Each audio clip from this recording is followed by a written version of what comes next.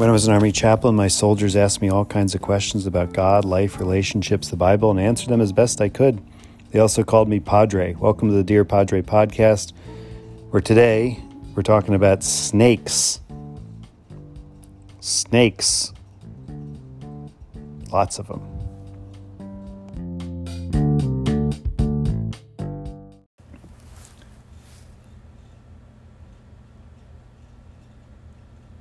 I can't imagine what it would be like to be there in that throne room with Moses and Aaron, Pharaoh, and all of the magicians that are there. And Aaron throws down his staff and it becomes a snake. Well, first the Egyptian sorcerers also throw down their staffs, the magicians of Egypt. And it's the same expression that they are able to do this through their secret arts. Each one of them throws down the staff, and then Aaron's staff, which is also a snake, swallows them up. And even though this happens, Pharaoh's heart is hardened. Magic tricks don't work on hard hearts. That's sort of the lesson of Pharaoh and his tribulations, is that no matter what he sees, he interprets it through his hardened heart. It all gets filtered through his hardened heart. And he cannot really see what's happening in front of him. He cannot see the hand of God at work. But I still think it's a really cool trick. This is the same trick that God taught Moses at the burning bush when Moses said, well, how will I convince Pharaoh to let my people go? And God says, throw down your staff. And he throws it down and it becomes a snake. And he says, pick it up by the tail. And he picks it up. And it stops being a snake. What is up with all the snakes in the story of Moses? Moses is credited with writing the 5 books of Moses. Jesus says that Moses wrote the 5 books of Moses. Critical scholars today might say that other people wrote these stories or other people edited them, or maybe Moses simply edited them. He was literate. We imagine him growing up in Egypt. In the Pharaoh's household, in a literate society, we can imagine him being someone who could read and write and was fully capable of doing something like this, writing all these stories down. And the story of humanity has a snake in it, Adam and Eve. Eve meets the snake in the garden, and the snake talks to her, and they have a conversation, and then Adam shows up, and they eat the fruit together that the snake has convinced them to eat. The snake is a bad guy in the story. He is cursed and is told to crawl on his belly all the days of his life and eat the dust. And the snake slithers off. The snake later is compared to that serpent of old, the devil. But in the story of Adam and Eve, he's not the devil. He's not Satan. He's just a snake who says stuff, a talking snake. And here we have another snake, which this snake is good, ostensibly. Hard to say if it's good or not, but this snake is working on the side of God to try to convince Pharaoh and Moses earlier that God's power was real. So a strange thing is happening. Later, we'll meet another snake. When the people of God are in the wilderness and they complain about the lack of meat, and they complain about the manna that God feeds them with, and they complain about some other things, God sends poisonous serpents amongst them.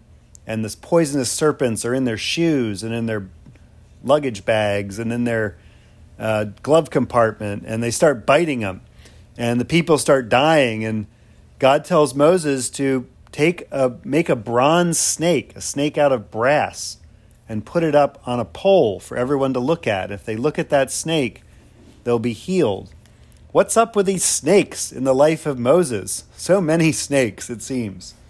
In this case, the snake is a sign of God's power, and the snake is a symbol or a representation of temptation and that human proclivity to ask the question why, and then wonder why, and then do the very opposite of the thing we're told not to do. And then the snake here, though, is really a symbol of God's power. A symbol that what you see is not all there is. You can look at a staff that someone's carrying, and it can look like a staff, but God can do whatever God wants with that staff. Now, the magicians of Egypt can do this too. I don't know what's going on. Many have speculated over the years, was Moses and Aaron and the Egyptian sorcerers walking around with a rare breed of snake that pretends to be a walking stick most of the time until you drop it and then it turns. I don't know what was going on. I don't know how they did this.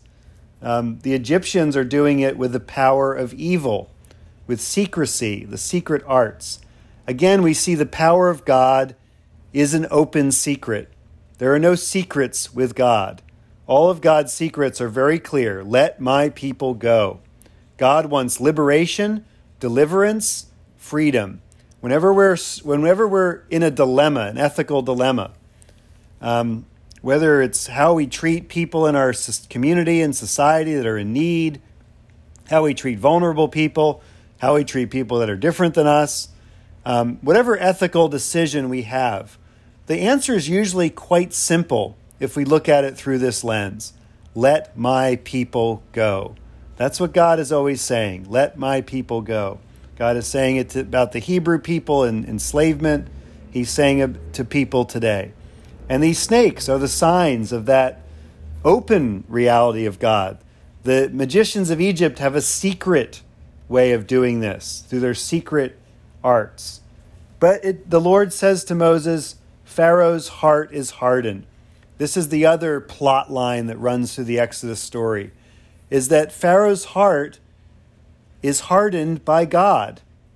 And it's also hardened by Pharaoh. Every time Pharaoh's confronted with another judgment, another word from Moses, another plague, he hardens his heart. It also says that God hardens Pharaoh's heart to speed up the process of deliverance. If Pharaoh keeps going back and forth, soft heart, hard heart, soft heart, they might stay in Egypt forever. So it is the hardness of Pharaoh's heart that is the thing that is driving the movement to deliverance. Pharaoh will keep escalating his evil, and God will keep escalating the judgment upon Pharaoh until finally that breaking point happens and Pharaoh says, fine, you can go. And the first plague is poured out. The river Nile turns to blood. And not just red food coloring. It turns into something that they can't drink. And it turns into something that all the fish can't die. In fact, like it says here, it turns into blood. There's a lot of symbolism here that the Nile is worshipped. The Nile is the source of all Egyptian wealth and power and prestige. It's the thing that floods every year, and they can save the water and irrigate these crops and have an abundance of grain. People come from all over the world to buy it. They become wealthier and wealthier and wealthier. And the pyramids are still there today, a testament to the wealth generated by the Nile. But now the river stinks. It's turned to blood. The fish are dying. And then it says that the magicians of Egypt can also turn the river to blood somehow, some way. I'm not sure how they do this, but they somehow pull it off. Again, we see that all Satan can do is counterfeit the truth. Satan can never produce a truth. Satan can never produce a good thing. Evil can never produce anything good or anything whole. It can simply produce counterfeits. So if you ever are trying to discern what you should do, what path you should follow, look for what's real and what's a counterfeit. Satan's work is always a counterfeit. But counterfeits are also really hard to tell if they're counterfeits. If you had seen the snakes there, you might thought they were the same snake that Moses made. If you saw the river turn to blood, you might think it was God that did it. This is the deceptive nature of evil, and these magicians are there in the story. But God is delivering God's people. And then we fast forward all the way down through space, time, and history to the magicians that come to see the baby Jesus. They come not from Egypt, but from the east. but they are also magicians, magi, who come to see the baby Jesus and worship him and give him gifts. So even in this story, we can see the seeds of God's whole delivering program for all of humanity through Jesus Christ. This is the point, that the direction that this is moving in. This is where God is taking God's people. Through these plagues, through these hardships, but ultimately to break the heart of Pharaoh. Because that is what God is doing for all of us. God is turning hearts of clay into hearts of flesh that beat again.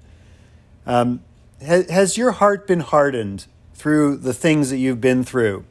Maybe through the judgments you've experienced, maybe from God, maybe the temptations of the devil, maybe the hardships of life, maybe the failures and setbacks of just living and existence. If your heart gets hardened, that can be a very dangerous thing. And that is what Jesus has come to do, to turn hearts of stone and clay into hearts of flesh. So I invite you today to open your heart to God. Don't be like Pharaoh in the story. Moses, for all his troubles and all his limitations and pettiness and anger and all the things that he does, all through the story, his heart is beating with a heart of flesh, a heart of love, a heart for his people to be delivered, because that is the same heart that God has. God has heard the cries of his people in Egypt. He has heard their cries, and he's come to save them with a mighty arm. And God has heard your cries. As the psalmist said earlier, I cry to you in the morning. Maybe you woke up today and you started crying. Maybe it was an internal cry because you were around people you didn't want to hear, or maybe it was out loud while you were driving or wherever you're going. But God hears your cries. God is coming to deliver you. But it takes a while, and it takes a process, and there's other hearts involved, like Pharaoh's. And all those hearts are being transformed into beating hearts of flesh, the same heart that God has for you and for the world. Amen.